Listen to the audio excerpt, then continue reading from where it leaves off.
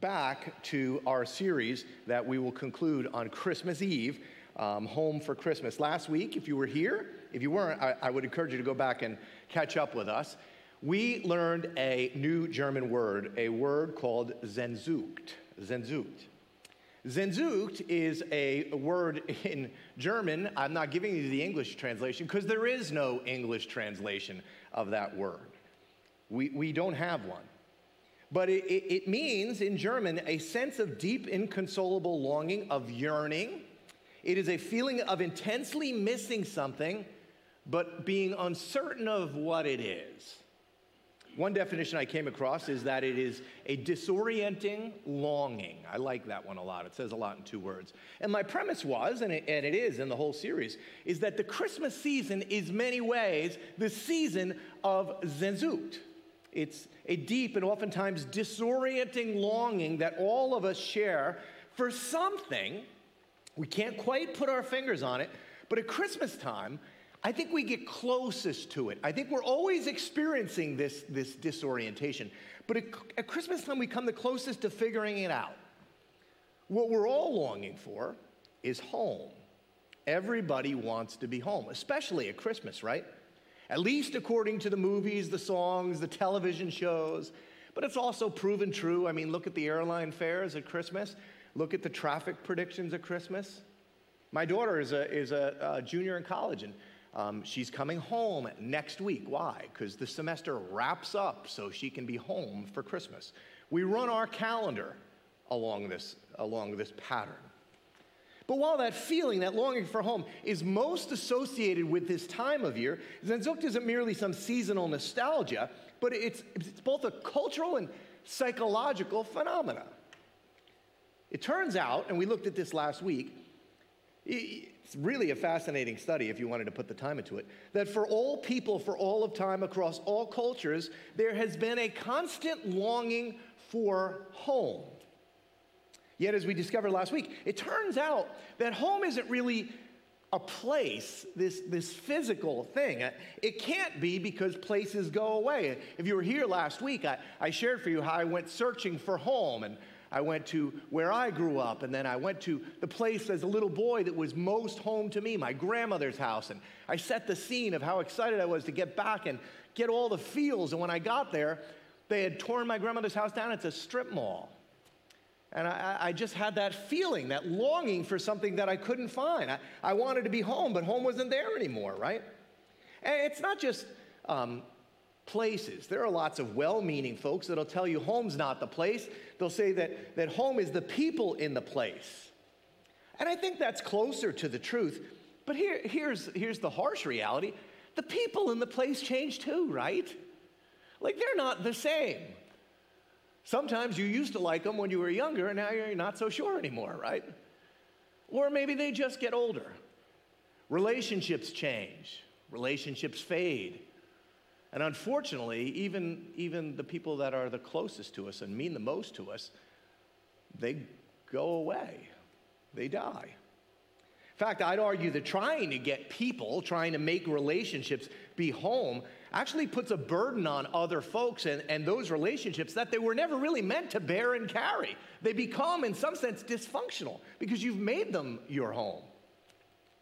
And so if home isn't a place, and I can't actually get to a physical existence of it, and it isn't the people, then what is the home that I and everybody seems to long for? Here's where the story of Christmas actually intersects this shared longing and where the Christian story of Christmas diverges from the cultural pursuit of home. You see, culturally, the thought has always been to try and meet that desire that all of us have by creating for ourselves home here through some sense of peace or calm or belonging or control. And if we can get it, that would evoke within us, through relationships maybe, or through accomplishments or through possessions, that would evoke home for us. The story of Christmas, though, declares another solution, because the story of Christmas says, the reason that none of you feel at home, the reason that all men for all of time have had and shared this Sehnsucht feeling is that you're not home. We long for a different world because the truth is we weren't created for this one. Christianity, as opposed to any other religion, makes a pretty bold claim that the reason that all men for all of time have had a longing for home is that every man for all of time, save two, Adam and Eve, all of us have found ourselves somewhere, well, as the Bible put it, east of Eden. We find ourselves separated from the home that God had originally fashioned and created us for. We find ourselves in a state of exile. Sojourners is the word the scriptures use. We looked at it last week, meaning that we're on a journey. We're not home. We're a people traveling. And so the story of Scripture as a whole, from beginning to end, is this: we are a people in exile trying to find our way back home. And oftentimes, and time again, we incorrectly settle for substitutes which just cannot satisfy that longing. Now, you know, if you've been around the church for any amount of time, you know some of the ancient stories. You see it over and over again. From God calling Abraham away from his homeland, right, to a land that God would give him, a promised land. But yet again, that same thing that crept into Eden creeps into that promised land. This desire of the people not to allow God to be God, but instead to be a God for themselves. And sin does what it always does, right? It separates. This rebellious streak breaks down the relationship between man and God and man and each other and man and his creation. And, well, Abraham and his family, his later generations of his family, they wind up in exile. Some of you know God raises up Moses eventually to lead those people back to the land of promise again. But what happens when they get there? Sin and rebellion and distance and exile. The Israelites wind up this time not in Egypt but in Babylon, each and every time looking for and longing for home. And the prophets would proclaim over and over that the day would come when everyone would be welcome home. It would be a giant invitation, not just for the Israelites, but for everyone, even the Egyptians and the Babylonians. That giant invitation, the one we've all been longing for, it arrives in the most unexpected of ways. In a baby, in a child born in a manger, in a feeding trough in Bethlehem. This child was to be called Emmanuel. It meant God with us.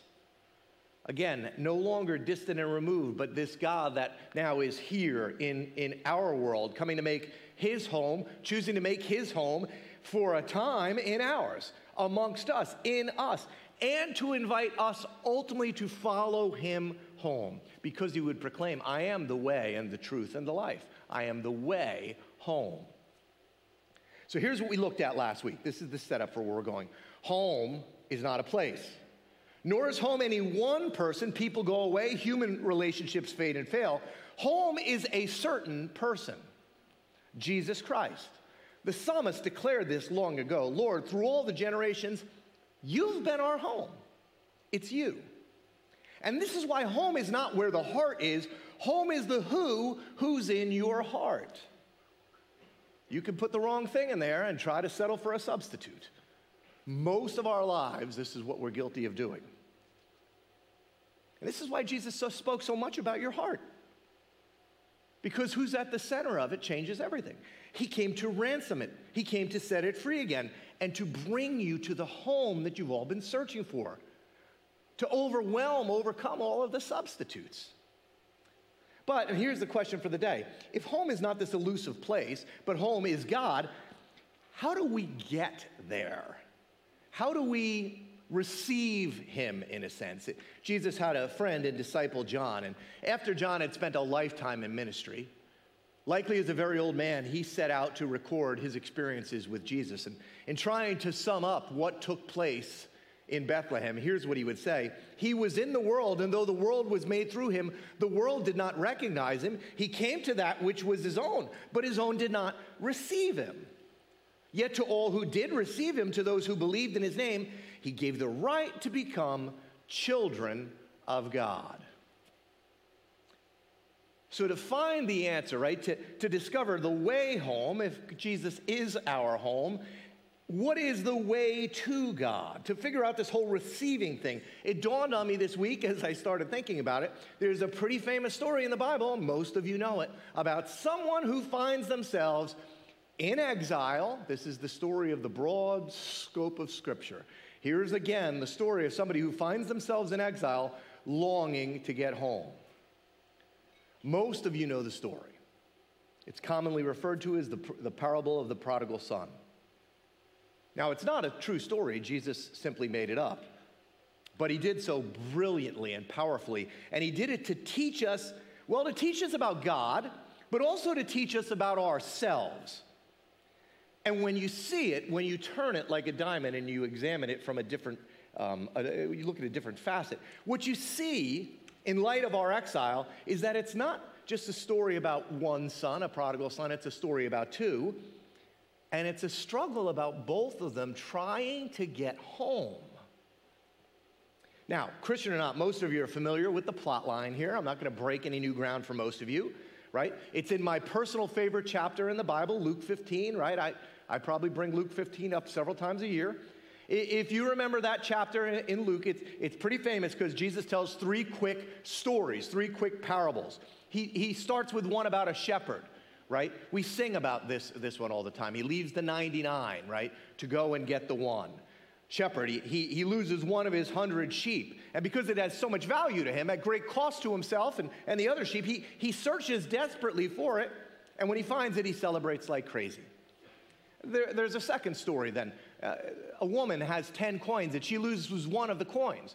And she doesn't wait until morning to look for the coin. The scriptures say she turns on the light and she begins to search urgently for the coin because 10% of everything she had was suddenly gone. And the coin was so valuable that after a costly pursuit, when she finds the coin, she celebrates like crazy because that's how valuable what was lost being found was. And then comes that famous story, that most famous of story about a father who has two sons and he's about to lose one of them. The younger son. A lot of you know how it goes. He comes to the father one day. It's just unexpectedly. There's no backstory here. Quite unexpectedly and seemingly out of nowhere, though you have to imagine, because you're a human being and this request didn't really come out of nowhere. This had been festering in his heart for some amount of time. He comes to his father and he says, "Dad, give me my share of your estate," which in Jesus' day, in that culture, is, to the audience, a stunning and upsetting request. We read it and we go, "Oh, not a big deal." In that day, this would have created an audible gasp.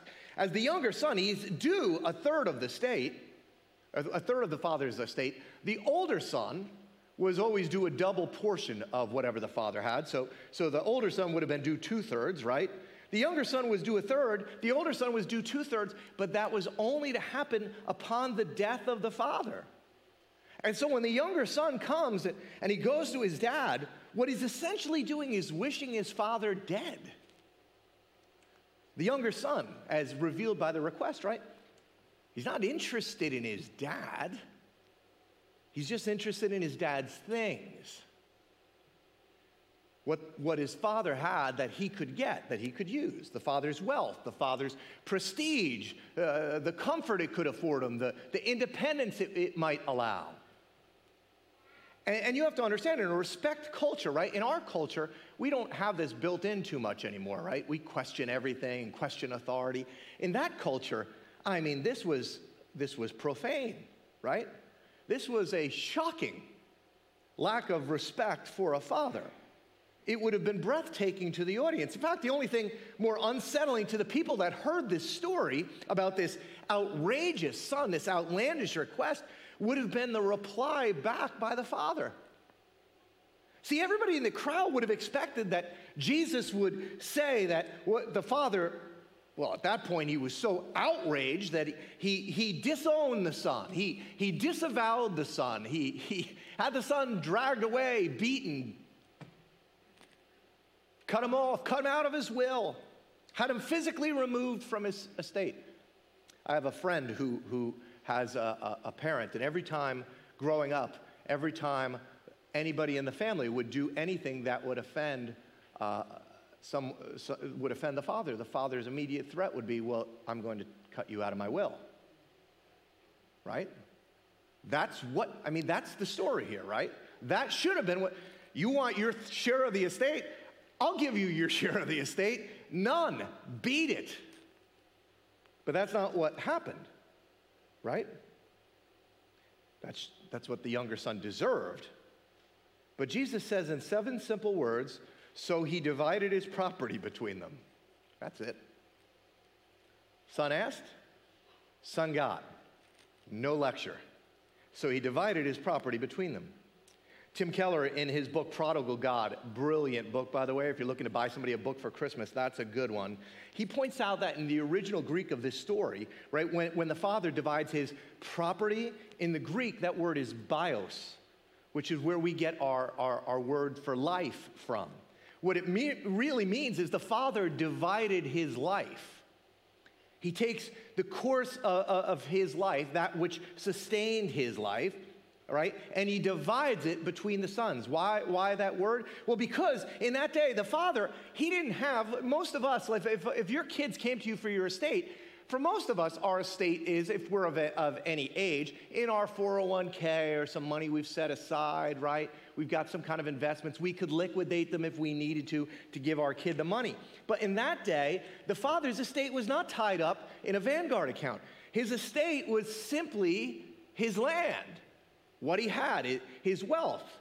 That was it. It was in his property. And his land, what he owned in that day, because that was your wealth, that spoke to the community about, well, the kind of man the father was. It said something about his identity. It said something about his success. It said something to the community about the father's value, right? It shouldn't have, but it did. The truth is, it still does, right? And so the father, he doesn't write the kid a check. The father literally has to get up and give away his life, his identity. He has to soil his reputation in the community. He has to downsize everything, and all for the son. And now Jesus' audience, I mean, if they were upset about the kid before, they can't believe the father would do this, but now they're outraged, right? But they're only outraged for a moment, because in a moment, they're going to get what they want. Seemingly so anyway, because this kid is about to get his comeuppance. He goes off, you know the story, and he takes the very life of the father, the bios, everything he worked for his whole life, and in some short amount of time, he squanders it all away with what the scriptures generously refer to as wild living, right? He takes the father's bios and he spends it all on sex, drugs, rock and roll, right? All the things the father, I don't know about the rock and roll, but all of the other things the father probably would have wanted his life's work supporting. The kid funnels all of the dad's stuff into it, right? He's like on a 3-year bender in AC. And he winds up broke, blew it all. Now he has nothing. And you know where he is? The scriptures say he's far from home in a distant country. Winds up feeding pigs. Just trying to get by. It's a socially and religiously horrifying job for a young Jewish boy. He would have been declared ceremonially unclean. Nobody could go by him anymore. I mean, he is as distant and far away and exiled as a human being could be. He's at rock bottom. And you could hear everybody in the story going, good. Good. I mean, we do that, don't we? Good. It's what you deserved. Got what you deserved. Crowd loved the next line. Jesus said he had this longing to fill his stomach with just the pods that the pigs were eating, but nobody would give him anything. He's longing to eat what the pigs have, right? And he couldn't even do that. Nobody would give him anything, and everyone in the audience said, good. In fact, let's be honest, if Jesus had just ended the story there, wouldn't you and I prefer it? Right? Wouldn't you like to go home to your kids and go, hey, I'd like to share a story with you? Watch what you do. Hear this story right here? I mean, we would surround it with all of like the cool words, right? Be careful of what you wish for. Actions have consequences. You reap what you sow. What comes around goes around. Karma is no, don't say it. Right? That's the story. Religious people like this story. Right? But, and this is important, that's not where the story ended. The audience was comfortable just putting a period there, but Jesus wasn't. And by the way, your story, wherever you are in it, whatever whatever place of pigs you find yourself in this morning. It doesn't end there either. Jesus goes on, he says that when the son came to his senses, I love that, he said, how many of my father's hired servants have food to spare? And here I am starving to death. I'm going to set out and I'm going to go back to my father. And so he comes up with a plan. He finds himself right in a distant country with a longing. He has a longing to go home. But it's super interesting. His desire to go home isn't to a place. Did you catch what his desire was? He didn't say, I'm going to go to my father's house. He said, I'm going to go to my father. He correctly identified that his desire was for his father. That's what his longing was for. It wasn't for food. It wasn't for a place. I'm going to go to my father.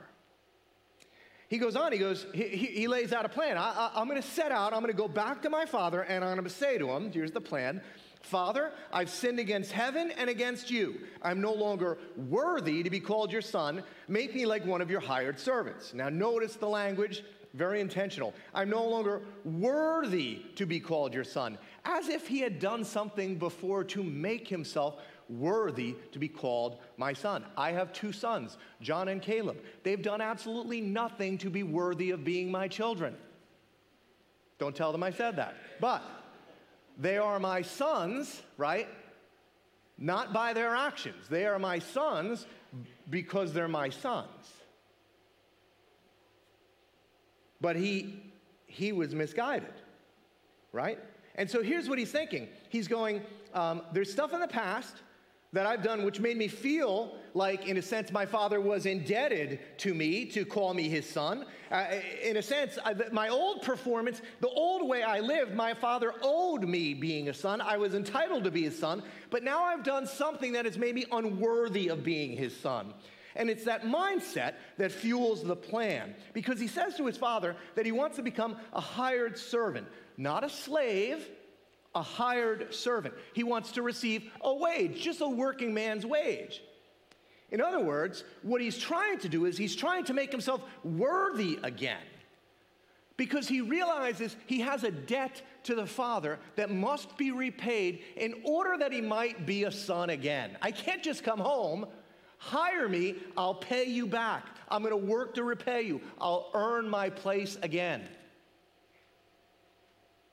And so Jesus says, with that plan in his mind, while he was still a long way off, his father saw him and was filled with, again, Jesus, master storyteller, just sets it up so that anybody in the crowd could finish the sentence. You could finish the sentence. If you didn't know the story, you could finish the sentence.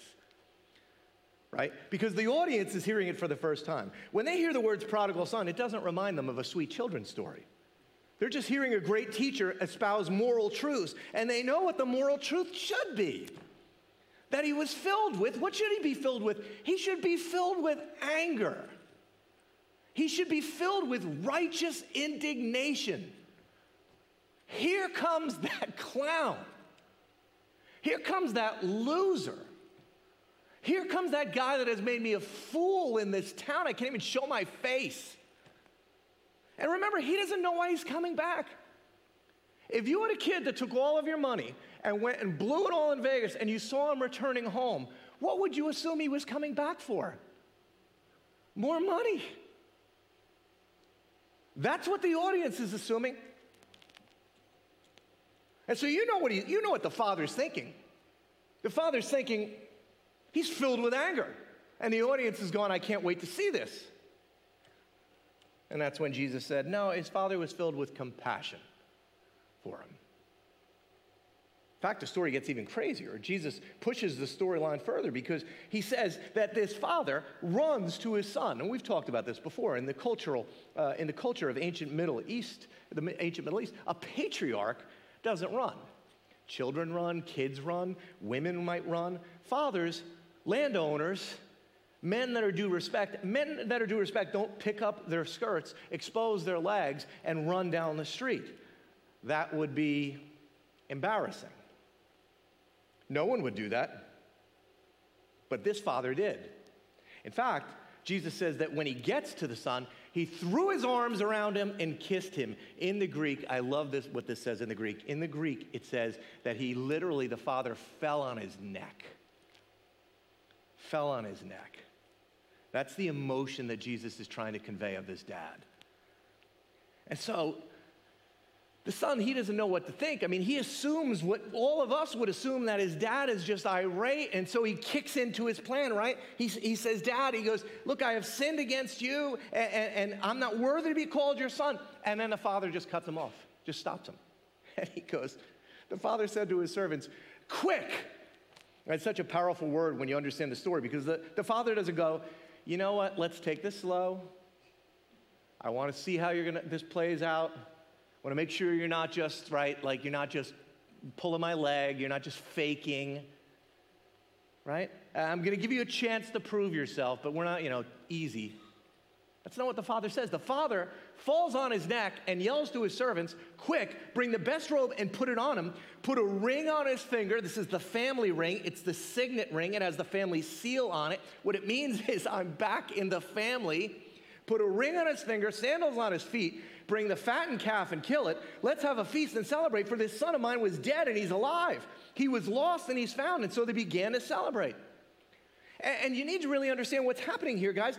The son, right, he comes to his senses. He longs for home. And home, he immediately realizes, is not a place, but it's his father. And his plan was that he thought he could come home, right, and he would make himself worthy of home. He would earn his way home. He would work his way back to the father. But the father will have nothing of that. The father says, no, I'm not. You're not earning your way back. I'm bringing you home. It's over. Sheer grace. Immediate acceptance by the choice and the will of the father, not his. Now he goes, stop being silly. Let's go in the house and celebrate. And all of us have, to one degree or another, a little younger son in us, especially early in our Christian walk. I know I did, right? In fact, I counsel a lot of folks that come to Christ. If you're here this morning, you're not a follower of Jesus. Maybe you're just considering the claims of Jesus. This is an astounding claim. What a great place to be, thinking about what Jesus said about the Father. No matter what you've done, no matter where you've been, no matter how distant the country, no matter how bad the mess, the Father is not angry with you. The Father is not angry with you. The Father is filled with compassion for you. And if you would but turn and go home, you will be welcomed. The Father is waiting to fall on your neck. Do you understand that? I don't know what you've been told about God, but that's the story Jesus is trying to convey. If you would but turn and go home, the Father will run and fall on your neck. But then, because all of us who have this little bit of younger son in of us, right? You have to be careful, especially if you're a new believer, because all of us, we all come back to the Father much like the younger son did. We know we need him, we know we want him, and we long for him, and so we come knowing we're unworthy of him, and it's just so natural that we want to earn our way back to him, because we think that the way to our Father, to be worthy of God's grace and his love, is to earn it, to make ourselves somehow worthy of it. I can't tell you how many young people I go out with that come to Christ. And I mean, some of you are probably in the room. You've come to me and you said, I'd like to get baptized, but, I'm at college and I got some stuff. And I'm like, all right, I was in college too. I had some stuff. What do you mean? Well, I don't really feel like I'm good enough. I don't feel like I'm worthy enough. And these are folks that would say, well, I've come to Christ, but I don't feel like I'm good enough. I don't feel like I'm doing enough. But that's not the story here. God runs to them and falls on their neck with unmerited forgiveness, unmerited grace. We think the way home, even though we know, we claim grace, but we believe that our way to God is through what we do. And God wants no part of what you do. You will not get to him that way. And that's why there's another story here, because there's another son. Just when you thought it might be over, everything's kind of patched back together, the family's been restored. Now the older brother is about to enter into a little bit of a conflict with dad too. And it's about the whole party. He's out working in the field and he comes near the house. He hears this rager going on inside, right? And so he calls a servant over and goes, "What the heck is happening?" And the servant says, "You're not going to believe this. Your younger brother has come back. It's unbelievable. Your father is beside himself. He said to go get the fattened calf, you know, the one that's yours because you own 2/3 of the estate, the one that you were going to save up for your wedding. That one, yeah, your father just had it killed. They're having a party inside. You should go." Oh, your father's so happy. And then Jesus does it again. What a storyteller, right? The older brother becomes, well, obviously he's ecstatic. His long-lost brother's been found. I mean, he could stop worrying now. He could sleep again at night. Oh, my brother, he's free from all of the addictions and the vices and the heartache that sin has caused. Oh, thank God, Jesus, thank you that my brother, well, Jesus wasn't in the story yet, but God, thank you that my brother is home. I mean, heck, even if he held some grudges, which there'd be no reason to hold a grudge, he didn't do anything to the older brother. The older brother still had 2/3 of the estate. He didn't do anything to the older brother. Even if he had some issues with him, though, just knowing the joy of his father, right? Knowing how happy his father was, he should be rejoicing right along with his dad. Which is why everyone in the audience was taken off guard again when Jesus said that the older brother became angry and refused to go in. He's furious. "I'm not going home." And it was his turn to insult and offend the father. The father's in there with the whole town celebrating. And the older son shows up and goes, "Yeah, go in there and tell him I'm not coming in." It was his turn to turn his back on his father and his family. And so again, what do you see? You see the father, right? Do you see the father indignant at the older son for his attitude? Does he say, like I would say, "Fine, just let that self-centered, you know what, stay outside"? This is God, man. He's so much better than you think. He's so much better than we are. So his father went out and pleaded with him. Can you imagine? The older son, I mean, he's just so angry. And he lets the father have it, okay? Look, all of these years I've been slaving for you. I never disobeyed any of your orders, yet you never even gave me a young goat that I could celebrate with my friends. But when this son of yours, so great, right? Not my brother, not your son, but when this son of yours comes home, who squandered your property, and I like it, we never heard really prostitutes until he let us know. By the way, Dad, let me tell you about what he did, right? This son who is out there squandering your property, your bios with whores, when he comes home, you killed a fattened calf for him. I'm not coming in. I don't want to be a part of any of it. And what is he upset about, really? Step into the story. Why is he so mad? He's mad because of the cost of the party. That's what he cites. How dare you?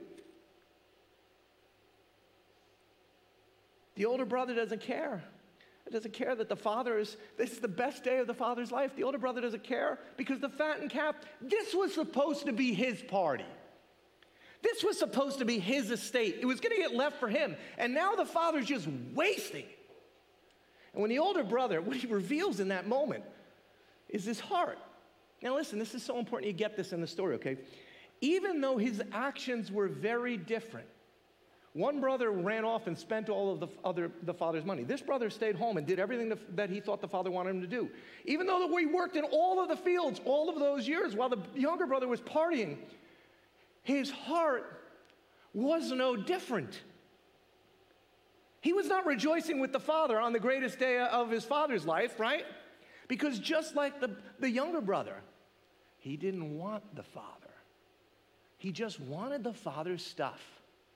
And he had a different way that he planned on getting it. And again, the kid reveals himself to the father again, basically saying, I don't care about you either. I just wanted your stuff too. I was just trying to do it the right way. What does the father say? You buffoon, get out of my sight. My son, Interesting. The older son wouldn't refer to the younger son as the father's son. He immediately, my son, you're always with me, and everything I have is yours. We have to celebrate and be glad because this brother of yours was dead and he's alive again. He was lost and he's found. The father again responds with compassion that it's hard for us to even understand. You're always with me. Interesting language, right? It has to do with proximity. The younger son winds up far away in a distant country, in exile, longing to be home with the father. Why? Sin. The kind that you and I are familiar with, right? The kind where he's just out and you're like, yeah, The traditional way that we see things separating us from God. The wild living, the prostitutes, the vices. Sin separated the younger son from the father. And now the father says to the elder son, you've always been with me, you've always been near, but now the older son separates himself from the father, and the result is no different than what happened with the younger son. It's just sin. It's just sin expressing itself in a different form. The son is alienated not by being bad, but in some sense by being good. What kept him from his father was his self-righteousness, his goodness, his works. Don't you see, the younger son didn't want to come to the party because he didn't think he was worthy. And the younger son won't come to the party because he thinks he is. There are two ways that you can wind up very far from home. And you can lose your way there just as easily through religion and self-righteousness as you can through licentious living and overt sin. They breed the same thing, a distance and a separation from God. And at the heart of the distance is that both the younger brother and the elder brother, they don't want the father. They just wanted his stuff. Why? Because for a moment, the younger brother came to his senses, but for a moment they believed that they could make their home, their place of belonging and control and comfort and things, they could make their home, well, if they had the estate and the identity and the house and the money and the position, they thought then they would squelch that feeling, that desire, that longing, but they don't, because home is only found in proximity to the father. The younger son realizes this and comes home. And what's so strange about the story is, it just ends? We never know what happens to the older brother. Did you know that? It just ends. The older son might never have come home. We don't know if he goes in. Forgiveness and grace were offered to both sons. We only know that one took it. That's the power of religion, what it can do to you. Well, when the story ends, right, it ends this way. The younger son, the bad son, is back in the house, and the elder son is outside. Do you know how offensive that was to the religious leaders listening to this? The way home was, in some sense, the same for both brothers. It was this concept of repentance for the younger brother. And look, maybe you're in that position this morning, right? Maybe you're a younger brother, and you have to repent from sinful ways of living, wild living, rebellion. But for the older brother, the way home was the same too, repentance. But this time it was for what was behind all of his good works and sacrifices that he did, not because he loved the Father, but because he just wanted the Father's stuff too. Have you ever questioned your own motives? Even for the good things you do, why am I doing this? Am I doing it because I love my Father? Or am I doing it because I want his stuff? See, they both needed to repent. They both needed to change the way they saw things, the direction that they were going. They both needed and were welcome to come home, but there is only one way. The message in the story is clear. All through the scriptures, sin separates us from God, from home, and from one another. But forgiveness facilitates the way back. And forgiveness is what brings us back one to another together. We're welcomed home by unmerited forgiveness of the Father. We come home through grace. The Father's the initiator of it. He goes out to both sons to bring them into the feast. He goes out to one and kisses them and invites them in. The second son, he goes out and he pleads for him to come in. And now here, don't miss the Christmas part of this. This is so beautiful if you get it. It's so powerful. I never saw it before. Again, in that book, Prodigal God, right? The Christmas story is beautifully displayed here. Remember, this story is placed in Luke 15 for a reason, right? It's the last of three stories. The first one is this lost sheep. What does the shepherd do? The shepherd goes out on a costly search, leaves 99 to go find one. There's a cost associated with that search. And then the woman, right, she loses her coin, and she turns the house upside down looking for that coin because there's a cost associated with looking for that coin. But what's pointed out so beautifully in Prodigal God is in this third story, you would expect that the father would go looking for the son, but nobody ever goes looking for him. The father waits. The father looks. When he comes back, the father runs to him, but nobody goes out after him looking for him. And what everyone in the audience would have started to go is, well, we know what should have happened. See, you and I don't. We don't understand the cultural background. But they understood what should have happened. Jesus does this on purpose because he wants them to wonder what happened. Somebody in the story had a responsibility to go looking for that younger brother. And you know whose responsibility it was? The older brothers. And the older brother, who had 2/3 of the estate, knew that if he left, he would leave the estate behind, and searching for that younger brother would have a cost associated with it. And he didn't want to do it. He was indeed, as God asked Cain, and Cain said, "What am I, my brother's keeper?" That was what was imperative for this older brother. He should have stepped up when the younger brother left and gone to his father and said to his father, "Father, I know your heart and I know your desire for my brother to come home. I will do everything at all costs to bring him home. I'll bear the expense and the burden." Because remember, when the younger son comes home and the dad throws the party to end all parties, there's an expense associated with it. It ultimately came out of the older brother's estate. The forgiveness, the way home for the younger brother was not free. We just celebrated that our forgiveness is not free. It came with a cost. The younger brother experienced grace, but somebody still had to pay. Forgiveness, because justice is involved, it always has a cost, and somebody must absorb the cost. Somebody must be willing to pay. And in the story, while the elder brother should have been willing to bear the cost and go and bring the younger one home, in the story he balks, he just stays home. Friends, the story of Christmas is the story of exiles constantly being invited back home. Much like it's the story of Abraham leaving his father's home country to start a new kind of people in a new and promised land. That's what Jesus came to do. Right? Much like Moses, Jesus being the new and better Moses, leading his people out of bondage and captivity back to a promised land. But hear this now. The story of Christmas is also of the true and better elder brother willing to go and leave his father's house and estate and go find all of us. God bringing us back into the family. God placing the signet family ring on it. But you coming home had a cost associated with it because forgiveness always has a cost. Jesus is the true elder brother who has come to get us and bring us home, and he is the elder brother willing to bear the cost, even the cost of the cross for you. And he did it all so that you might come home. Like the younger brother, salvation is free for us, but we have a true and better elder brother willing to pay the price to bring us home. And that price was not something out of his wallet, but it was something out of his back and his side. His body broken for you, his blood shed for you. He is the way, the truth, and the life. He is the way home, and the way home is forgiveness. And so the story is this. You have been invited home at a great cost to the older brother.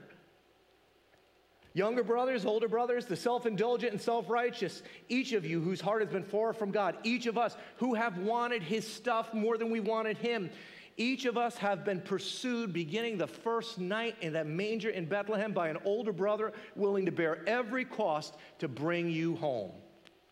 But I'll close with this final thought. If you're in the room today and you haven't yielded your life to this true and better elder brother, if you haven't tasted of grace and forgiveness, then this season is for you. You should come home.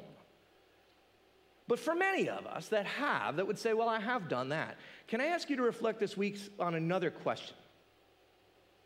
Who is it that your lack of grace and forgiveness is keeping from home? Whose offense against you? Whose sin against you have you been unwilling, in a sense, to absorb? Somebody will always need to pay for forgiveness. Whose shortcoming are you unwilling to absorb the cost of? Well, honestly, who won't be at your Christmas table this Christmas? Who's not welcome in your home? And maybe they'll be there because, you're not that kind of a person, but let's just be honest, they'll be sitting at the other end of the table and you'll be gritting your teeth.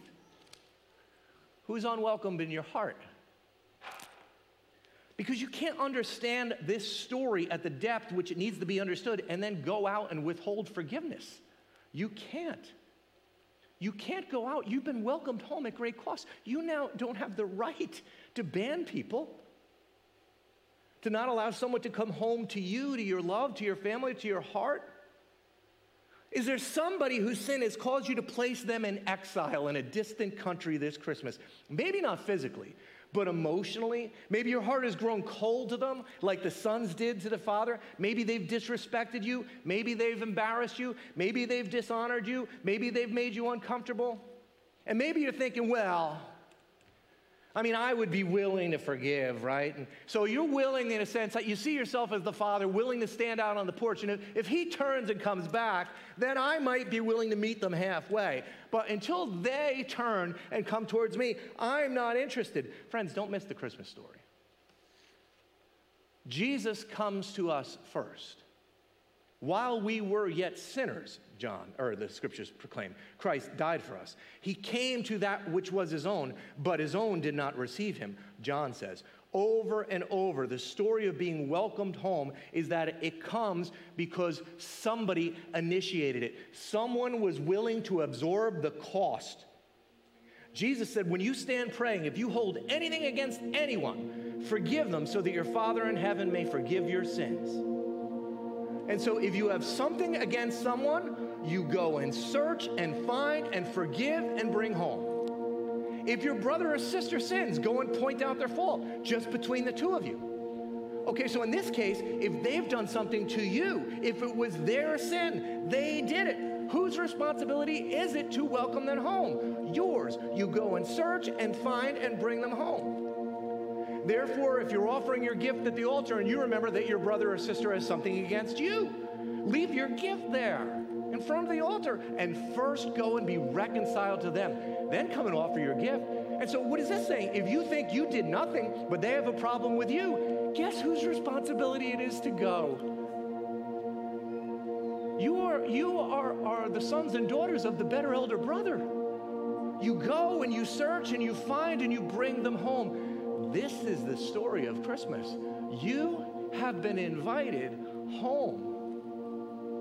And there's always a cost associated with forgiveness. Jesus was more than willing to absorb it for you.